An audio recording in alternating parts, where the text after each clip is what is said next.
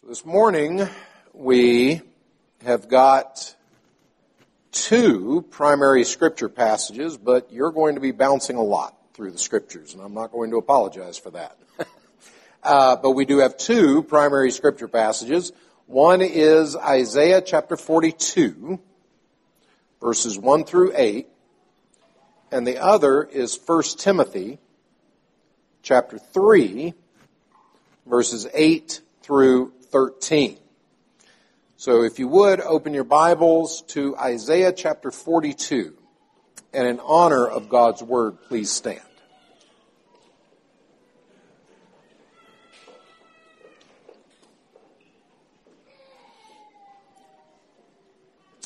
Isaiah chapter 42, hear God's Word. Behold my servant whom I uphold, my chosen in whom my soul delights. I have put my spirit upon him. He will bring forth justice to the nations. He will not cry aloud or lift up his voice or make it heard in the street. A bruised reed he will not break, and a faintly burning wick he will not quench. He will faithfully bring forth justice. He will not grow faint or be discouraged until he has established justice in the earth, and the coastlands wait for his law. Thus far in the reading of God's Word, please turn to John's first epistle. Timothy. 1 Timothy. 1 Timothy chapter 3. And we'll begin reading in verse 8 and continuing in the reading of God's Word. Deacons likewise must be dignified, not double-tongued, not addicted to much wine, not greedy for dishonest gain. They must hold the mystery of the faith with a clear conscience. And let them also be tested first. Then let them serve as deacons if they prove themselves blameless. Their wives likewise must be dignified, not slanderers, but sober-minded, faithful in all things. Let deacons each be the husband of one wife, managing their children and their own households well.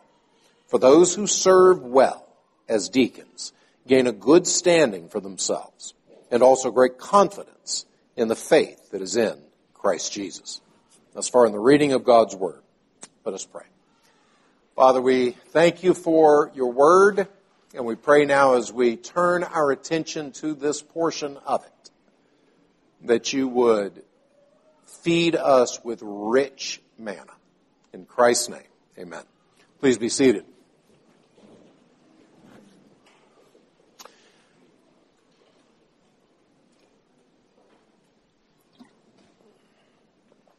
So, I would guess that all of us in this room come from slightly different backgrounds in terms of the church, in terms of your growing up in the church.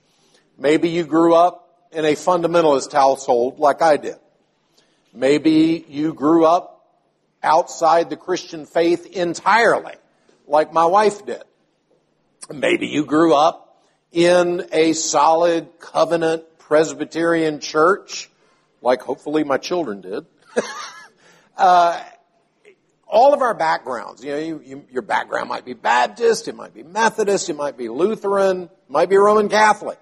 All of us, I think, come from a variety of different backgrounds. But in these backgrounds, in all the various ways that we come, we all acknowledge that there are elders and deacons in a healthy church. So the question is, what is a deacon? Why the office of deacon? Why? Elders kind of make sense, I think, especially if you've had any shepherding visits in your home. Then you know that elders are given to the ministry of prayer and word. And so that's our calling, and the deacons are everything else, sort of. But why would this be such an important task? Why is this so important that God gives it a specific title and a specific office? So I want to look this morning quickly at three arenas. The first is the office of deacon, what that office is, what the deacon is in his office.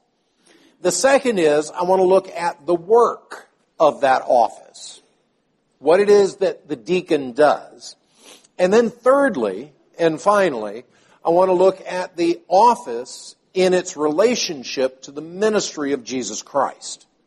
Because I think for many of us who have got faulty views of what it is that a deacon does, probably even if you've grown up in a good Presbyterian church, you might think the deacons are just the people that holler at you when you run after service. That's their job, is to make you not have any fun. That's the work of a deacon for many of us children, or you children. But the office in its relationship to Jesus Christ is third and finally. So let's look at the office itself. Now, the first time that we encounter the word deacon is in Acts chapter 6. That's the first time that we see this word in our Bibles. Now, if you know anything about the term, the office itself, you'll know that deacon simply is Greek for servant. That's all it is. The office of deacon is a servant. And so many, even conservative churches, believe that because servant can be male or female, that the office of deacon ought to be open to either male or female. And so you've got this has been a long-standing practice among many very, very conservative churches, is to have female deacons. We do not believe that is biblically most consistent, and I would just point you to the passage I just read, which is that the deacon is to be the husband of one wife, and that his wife is not to be a slanderer, and those sorts of things. Seems like we're talking about men here. And so for that and for other reasons, we'll stick with that. But the office appears to us in the book of Acts. Now, why? Why? And it arises out of a crisis in the church. There is a crisis that the church is facing, and the solution to this crisis is deacons. Now, the crisis is this. We begin in Acts chapter 2 with Peter and Pentecost. And from Acts chapter 2 all the way down to Acts chapter 6, you see this dramatic, startling growth in the church. There are thousands that are being saved. There are people that are coming to Christ daily, Acts tells us.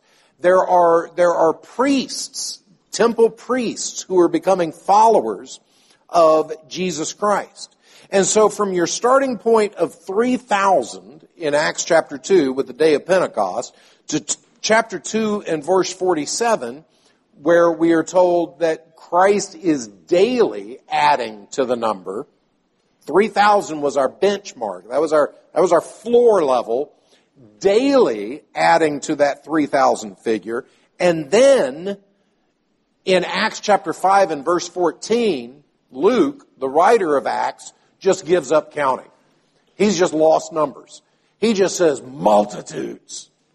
The place is being flooded with people who are responding to this glorious drawing of the Holy Spirit, this glorious outpouring of the Holy Spirit, and the glorious message that the Messiah has come. Israel's long-awaited Savior, the one that they have yearned for. Every Jewish woman has prayed that she would be blessed to be the one to give birth. This has been central in terms of their hope and identity.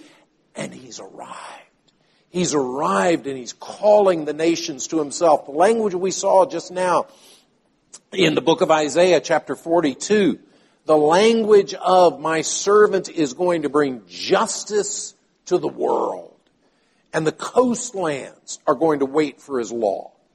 This is what is taking place in Acts, and it's exciting. Now, a lot of people, I won't say a lot, I have had people tell me before. Let's put it that way. I have had people tell me before, I just want to be an Acts Christian. Everything I see in the book of Acts is exciting. This is what I want the church to be. This is what I want my life to be. All that Old Testament stuff, whatever. But Acts is where it's at. And my rejoinder to that is read some of the sermons, you idiot. read some of the sermons that are recorded for us in Acts and tell me how much of the Old Testament they quote. The entire point of every single sermon in Acts, the entire structure is identical. The conclusion is identical. Every single sermon in the book of Acts begins with the Old Testament, points us to Jesus Christ, and ends with a command that you respond to it. That's every single sermon that is given in Acts. And that basic model of preaching, showing how all the Scripture leads us to Christ and demanding a response to that, expecting someone to respond to that glorious message, leads to an explosion in the church. Which then immediately leads to a problem. Because to become a Christian, you've got to say to your Jewish family, I'm sorry. And what are they going to do?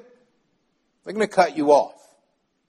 To become a Christian, you've got to say to the Roman economic system that requires that you participate in idolatry, pouring out libations, all of these sorts of things, you've got to say, I don't follow.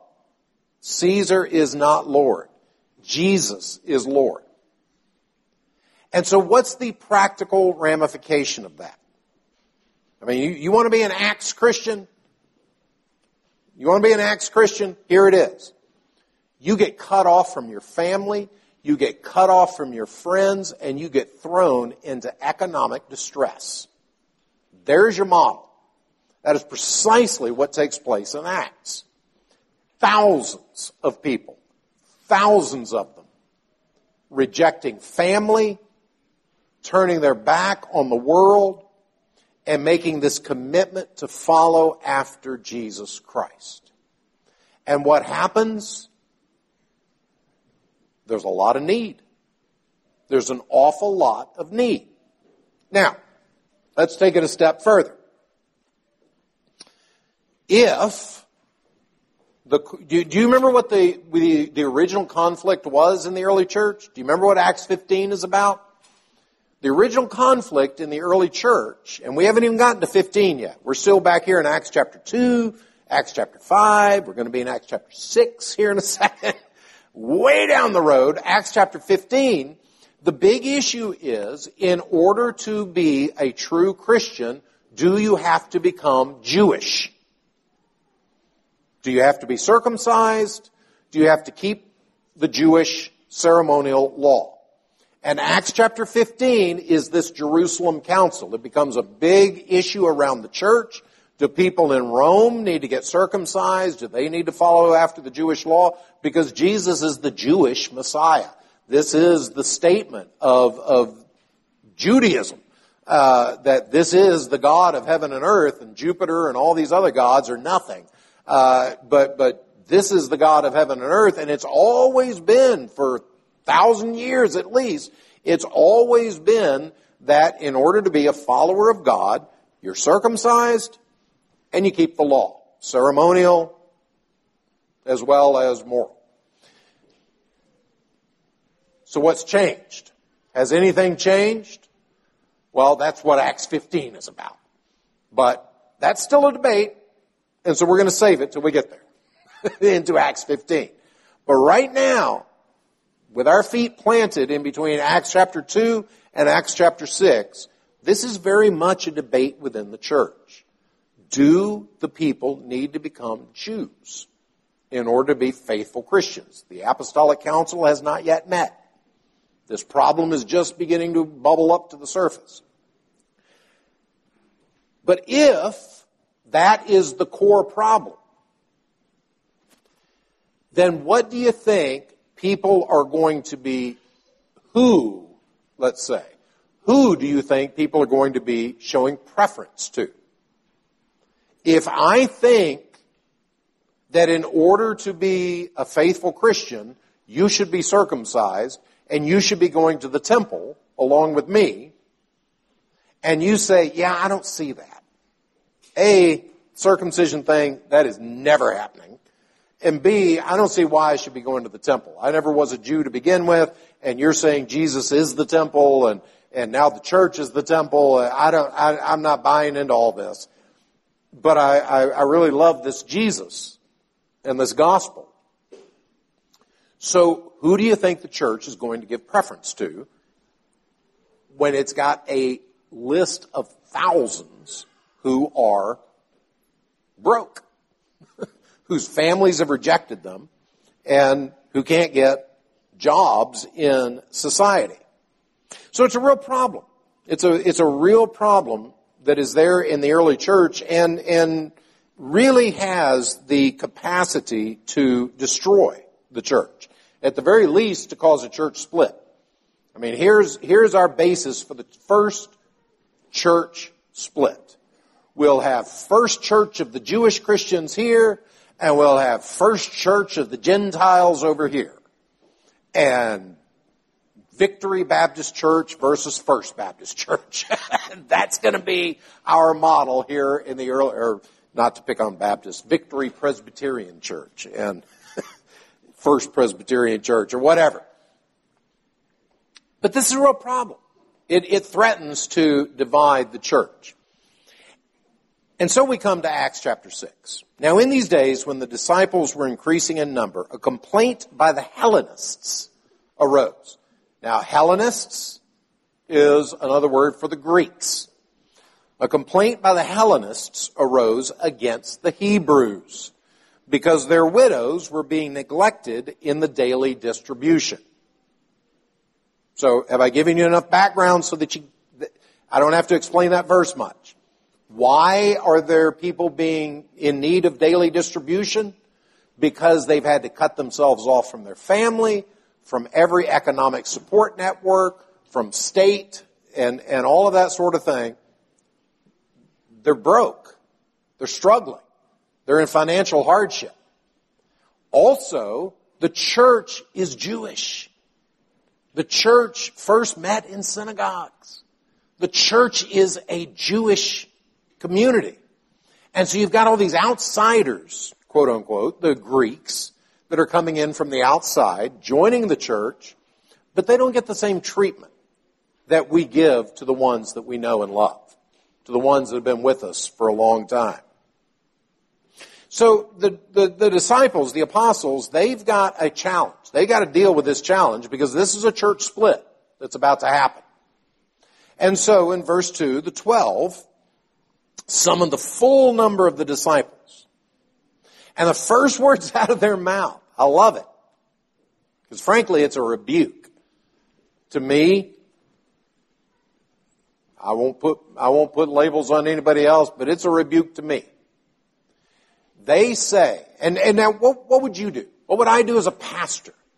If I see that there's a problem in the church, if I see that there's two camps in the church, if I see that there's division in the church, specifically over something as critical as caring for widows, I gotta fix it. Right? I gotta jump in there and fix it. That's not what the apostles do. What do they say? Verse 2.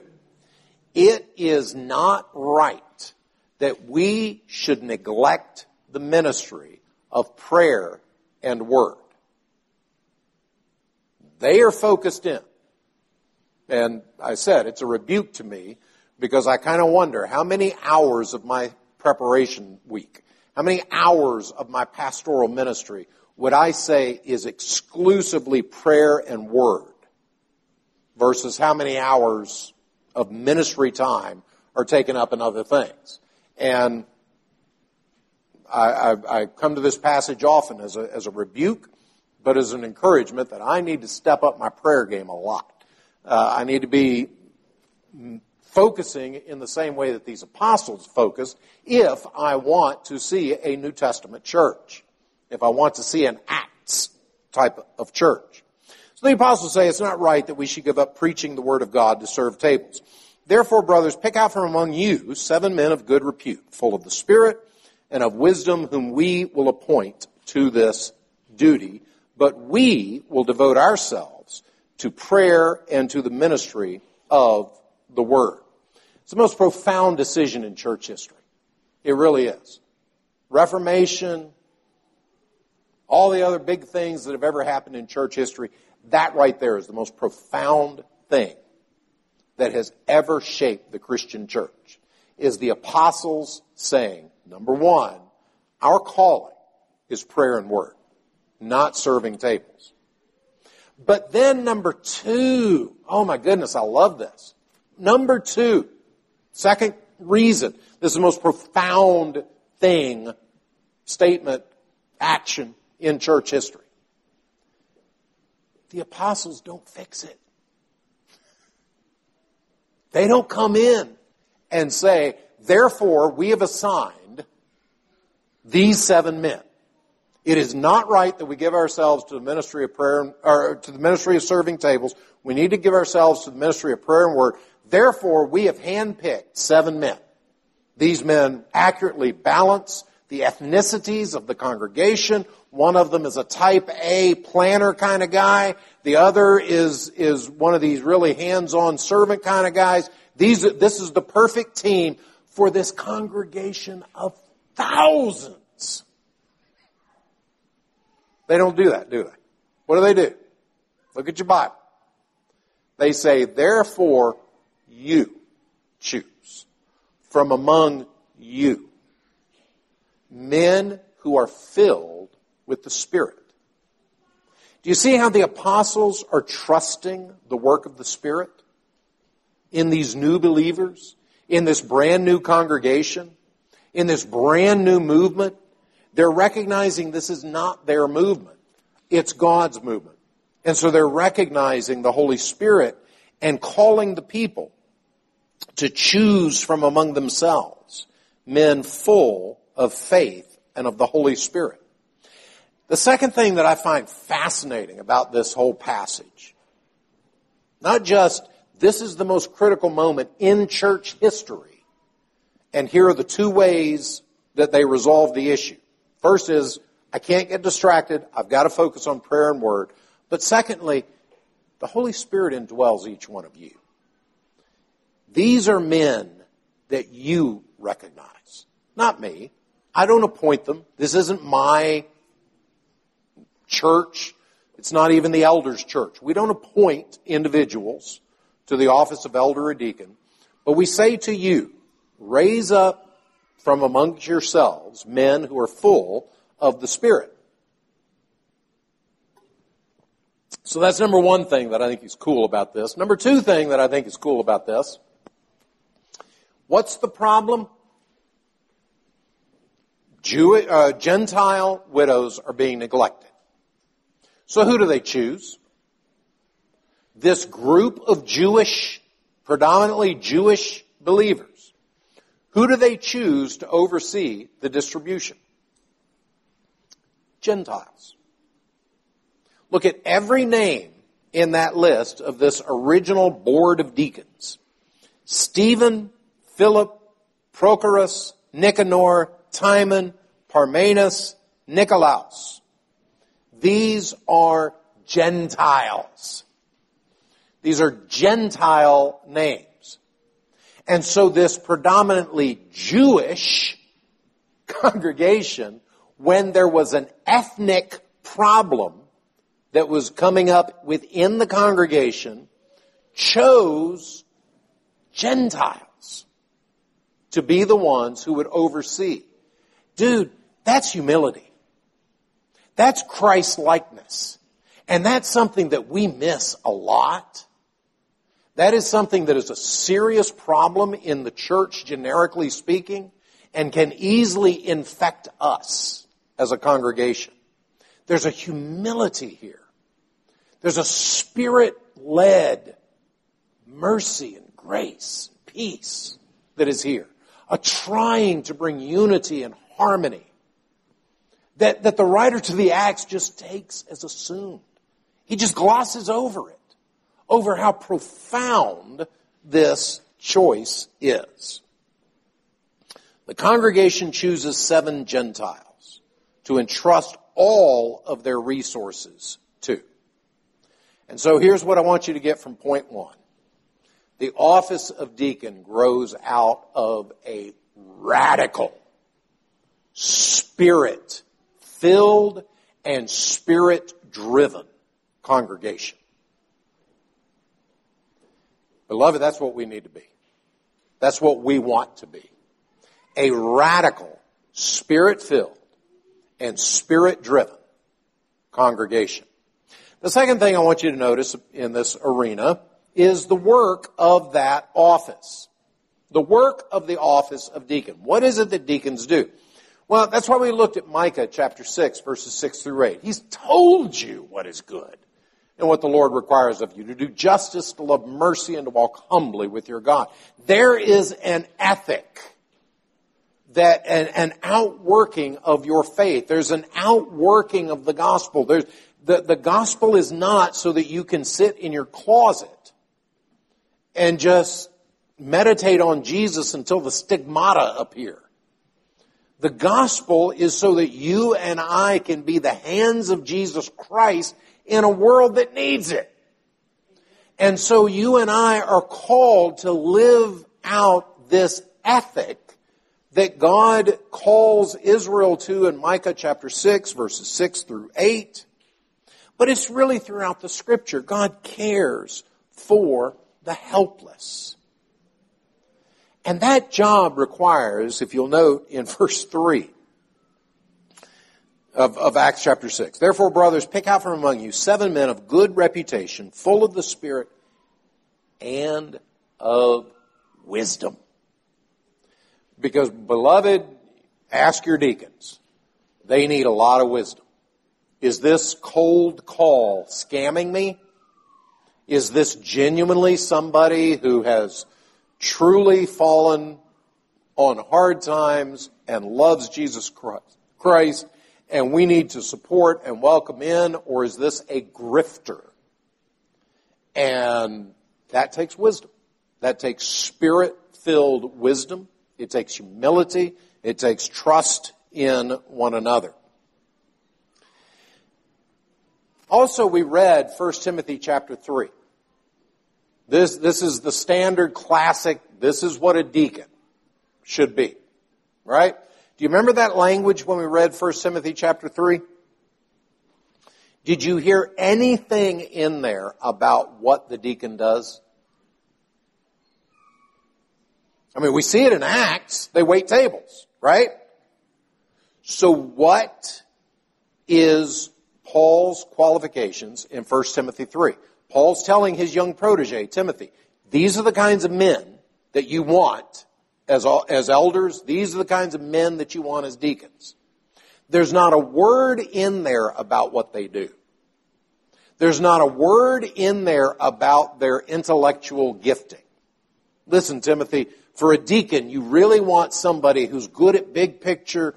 For a deacon, you want somebody who's really good at structure. For a deacon, you want somebody who's got some financial sense to him, all of nothing of what we think a deacon should be. Frankly, an elder is the same thing. None of that. It's character. Look at the man's character. Look at the man's marriage. Look at the character of his wife. Is this man reflecting the Spirit? And get this, please. If you're taking notes, write this down. If you're not taking notes, get it in your head permanently. By focusing on the qualities of the man, by focusing on the character of the man, Paul is saying, and we trust the Holy Spirit's work in the man. Did you get that? We're trusting the work of the Holy Spirit in and through the man. That means we didn't hire him and we're not going to fire him. It means we're not the ones that are going to come with a list. And beloved, we are not going to second guess. Now, if he steps over the line, of course, we're accountable. Yes, obviously. We work as a team. We're all accountable to one another and we're accountable to the Lord. But I am not going to step into another Spirit-led man's ministry and say, oh, I wouldn't do it that way. I don't like that. There are things that I do. There are things that I think I'm pretty good at. But I stay in my lane. I stay in my lane. And that's what the apostles did. Our lane is prayer and word. You need to pick men to fill this lane. And we are going to entrust these men to be led by the Spirit. These are not employees of the church by any stretch, nor are they in any way, as we shall see in a moment, are they in any way inferior officers. There's a faithfulness and there's an integrity in all the areas of the man's life. And the other thing I want to point out from the work of the deacon, the work of this office, is thousands of people in Acts, right? Thousands. How many men did they choose? 7. So tell me, how hard did those men have to work to make sure that every table had food on it, and every woman, every widow and orphan and the helpless and the marginalized? There's no way. There is no way that these 7 guys did it. Now, certainly they led. They led by example. But this is the ministry of the congregation. This is the ministry of the body of Christ to one another. And so, to circle back to my conservative brothers who are saying that we should have women deacons, I say you're right. Absolutely. Women are gifted just as much as men for service in the church, and all of us, we should have children deacons. Children can be Christ's hands of ministry. Office is a different matter. You're not advocating for the office of women as deacons. But what I'm saying is that we're touching on this core foundational issue of service, of love, and the deacons administering so that you can be the one who shows that love to one another and to the one who comes in need. So when I'm bugging our deacons, Jason can tell you, I've been doing this for years. When I'm bugging our deacons, I'm saying, deacons, stop doing everything and start identifying people that you can tap on the shoulder to go do it. Because that is what I see as most consistent with the book of Acts. Now, our deacons do that well, and I'm always encouraging them and appreciative of them and all of that stuff. I'm not saying that they're doing wrong. But what I'm saying is this is why this is a core issue. Because the service is your service. The service, you don't need a title. It doesn't need an office. By titles and office, we are recognizing those men who exemplify and who lead. But in the same way that there's no significant gap between a private and a colonel. They both know how to shoot a gun. They both know how to charge the enemy. They both know how to do the basic thing a soldier does. But the colonel is the one that's supposed to be excellent and tell the private, follow me as we take the hill. And that's what the deacon is. He's saying, follow me as we take the hill. That is the work of the deacon. It's a work of the congregation. The deacons facilitate the ministry of the body of Christ. That is so important to understand what deacons are and how they relate to you and me. Thirdly and finally, this office in relation to Christ. Isaiah, the book of Isaiah, builds up, beginning really in chapter 42. Did you hear that? Behold my servant. And that servant theme, it's a super cool literary development. The servant. Who is the servant? That's the big mystery in Isaiah. Is the servant Israel? Well, in some places, yes.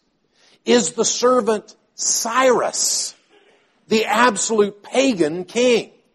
And in some cases, yes, God, through Isaiah, says, Cyrus, my servant. And then he goes into one of these glorious servant passages. But in Isaiah chapter 42, Isaiah chapter 44, Isaiah chapter 45, and Isaiah chapter 49, Isaiah is teasing out this thing. Who's the servant? Because this servant's going to be glorious. You saw that in Isaiah chapter 42. This servant, whoever this servant is going to bring the one who brings justice to the world. And the coastlands are going to call out for him to rule them. Who is this servant? And Isaiah doesn't leave us hanging. By the time you get to Isaiah chapter 50, Isaiah chapter 52, Isaiah chapter 53, it becomes clear that the servant is Yahweh himself. The servant is Jehovah.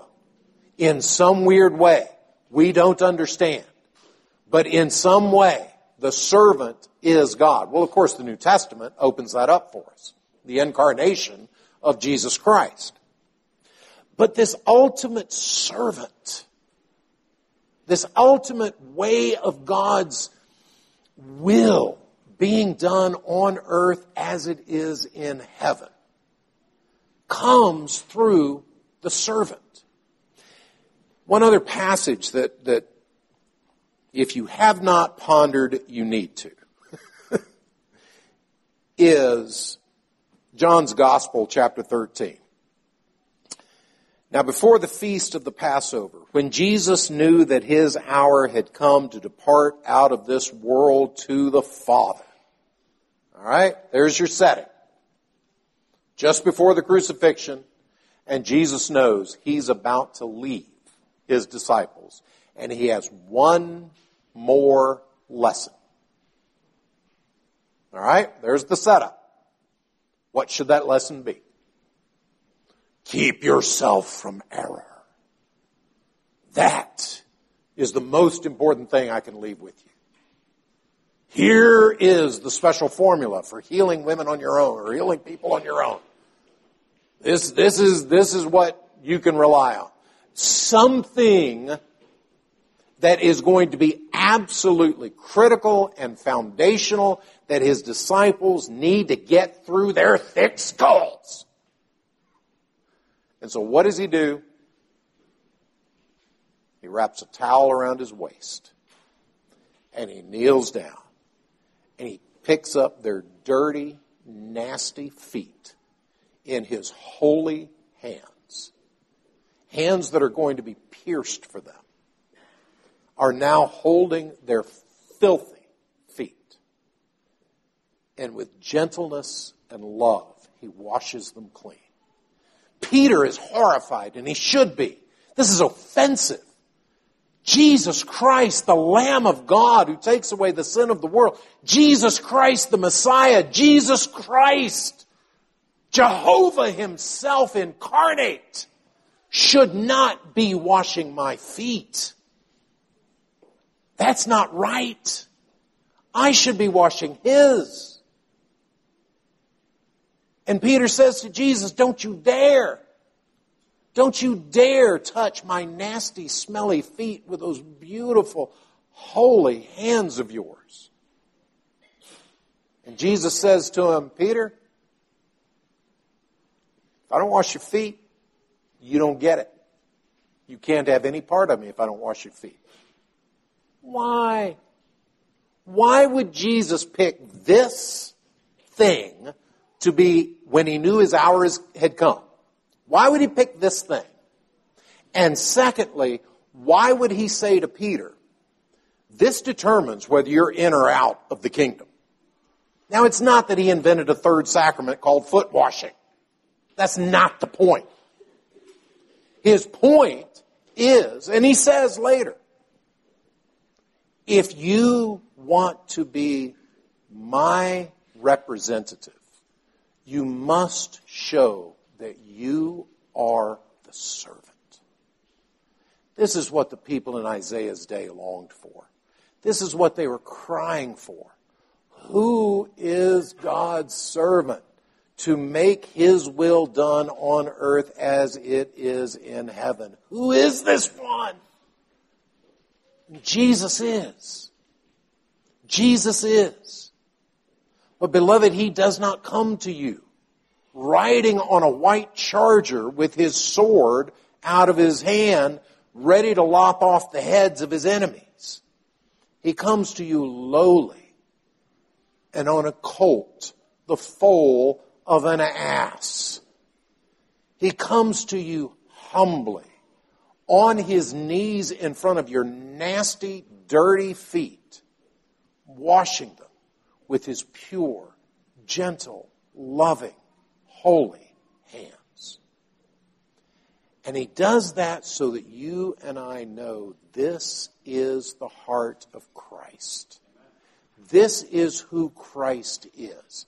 I am thankful for men who are bold. I am thankful for men who are clear.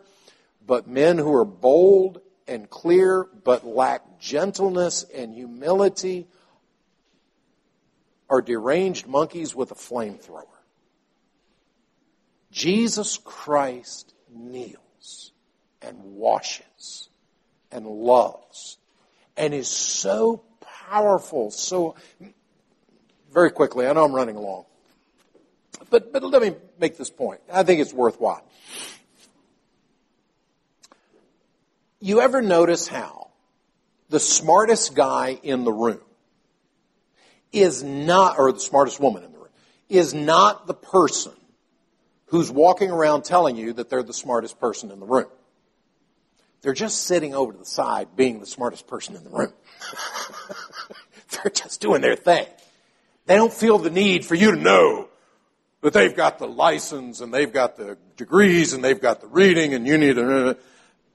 The guy who's the tough guy at school is not the guy who comes up to you and says, I want you to know I'm the tough guy. He's the guy who's just quietly standing there. And you look at him and you go, hey, I think I'm going to take his lunch money. And then you look at him just standing there looking back at you and you go, yeah, no. I'm going to leave him alone. I'm going to go take this guy's lunch money. This guy who's posing. This guy who's bluffing. I'm going to go take that guy's lunch money. The guy who would be the servant of Christ, the guy who would speak to you the truth of Jesus Christ, is not the guy who's slamming you over the head and telling you how he's the servant of Christ and this is the truth of Christ. He's the guy who lovingly, gently, humbly is modeling Christ. In truth, yes. In service, absolutely. This is the very heart of the ministry of Jesus Christ. It's dramatically countercultural. The intentional pursuit of needs, not opportunities. The intentional pursuit of serving, not using. Looking at people as opportunities for me to share Christ, not as assets that are going to build up my reputation or build up my ministry or build up my pocketbook. It's profoundly countercultural. This Jesus Christ, who was so powerful. So powerful. Do you remember the woman who had an issue of blood that she'd gone to doctors and they couldn't deal with it? Jesus Christ is so powerful that all she has to do is just touch the hem of his garment and she will be healed. That's how much power this man has. I mean, he is God. This is the one who created heavens and earth. This is the one who raised Lazarus from the dead.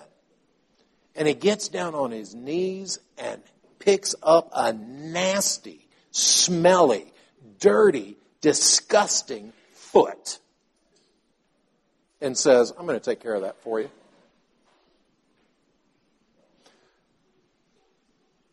How many disciples were there? 12. What do we know about one of them? One of the pairs of feet that Judas washed one of the pairs of feet that Jesus washed, I hope I said that right, one of the pairs of feet that Jesus washed belonged to Judas Iscariot. I find that humbling. Because I'll be honest with you, I assess an awful lot. How much is this person worthy of my time? I've got limited resources. I got limited time. If this person's leaning in, I'll lean back in. If this person's on the margins, I'm not going to waste a lot of time with somebody that I don't see a productive outcome from. And after all, I have such limited time and I've got only so many things on my plate, so I can pour myself in where I'm wanted and where... That's not what Jesus does. He picks up Judas Iscariot's nasty, smelly feet just like he did Peter's. Because the point is not the outcome. The point is not the result. The point is Christ and mirroring Him, exemplifying Him, and carrying Him into the world.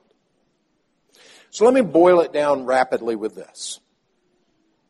The work of the deacon, specifically as it relates to you.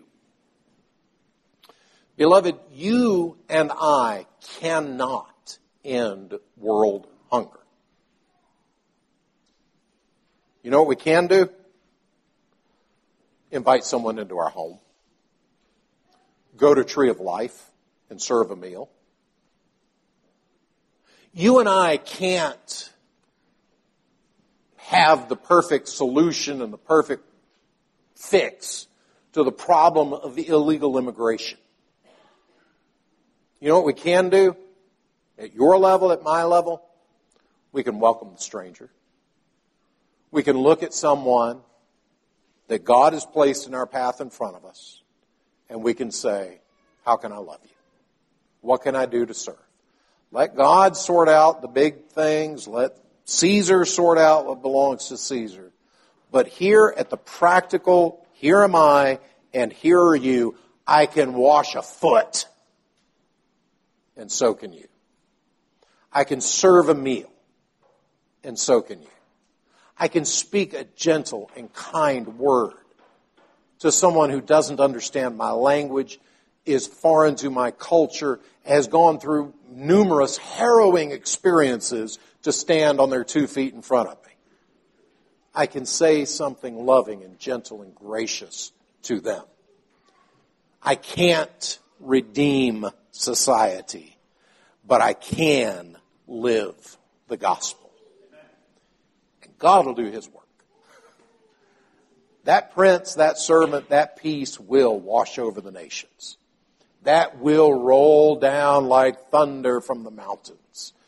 God's glory will be lifted up. The kingdom of heaven is like a little bit of leaven that's hidden in a lump, and it expands and it fills the whole lump. It's like a mustard seed that grows into a tree, and the birds of the air come and nest in it. The kingdom of heaven grows, and it grows not by you and me growing it. It grows by you and me washing someone's foot. Because that's when we're pointing them to Christ. That's when we are modeling Christ.